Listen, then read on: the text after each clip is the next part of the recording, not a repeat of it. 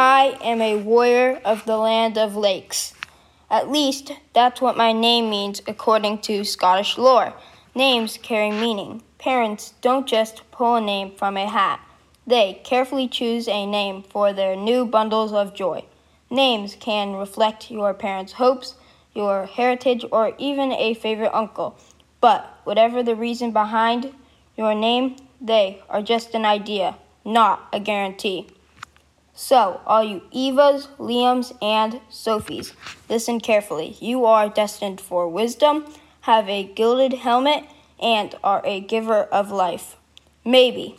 Names aren't a promise or a prophecy. And here's a true story to prove it. There was a man from New York named Robert Lane who decided to conduct an experiment on names. He wanted to discover if your name will affect your personality. This man had 7 children. He named one of his sons Winner because he wanted the best for his son. Eventually, though, he had another son and decided to test his theory by naming his last and youngest son Loser. Winner and Loser grew up in the same area, but their lives turned out very different. One of them went to college and became a detective. The other became a criminal and went to jail. Can you guess which one ends up the detective and which one ends up in jail? It may surprise you to hear that Loser became the detective and Winner became a criminal. Your name doesn't always define who you are and who you will be. I still can't believe that someone named their children Winner and Loser. It's a strange story, but it highlights what we all know.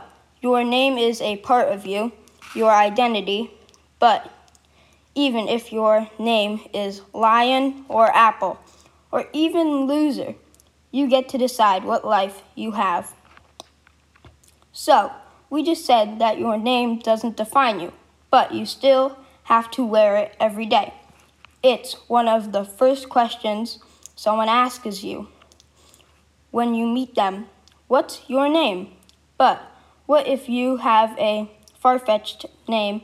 For example, there was a couple in Sweden that wanted to name their child a name I can't even pronounce. It is 43 characters long and went something like BRFXXCC. You get the picture. This is ridiculous, right? The parents were actually protesting a Swedish naming law that said every name had to be submitted to the government for approval within 5 months of birth.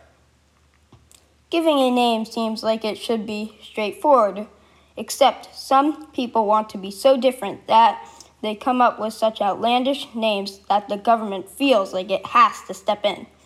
I guess it's a balancing act.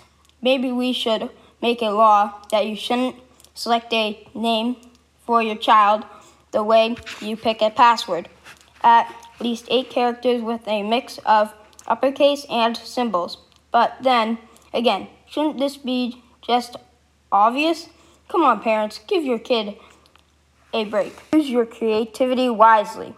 So, unless you have a truly horrible name, which I admit is hard to define, maybe we should all go home and thank our parents for trying to gift us with the good fortune of a name they chose especially for us. Ask your parents why they chose your name and what they hoped for you when they gave you that name. By the way, my name is Lachlan, the warrior from the land of lakes.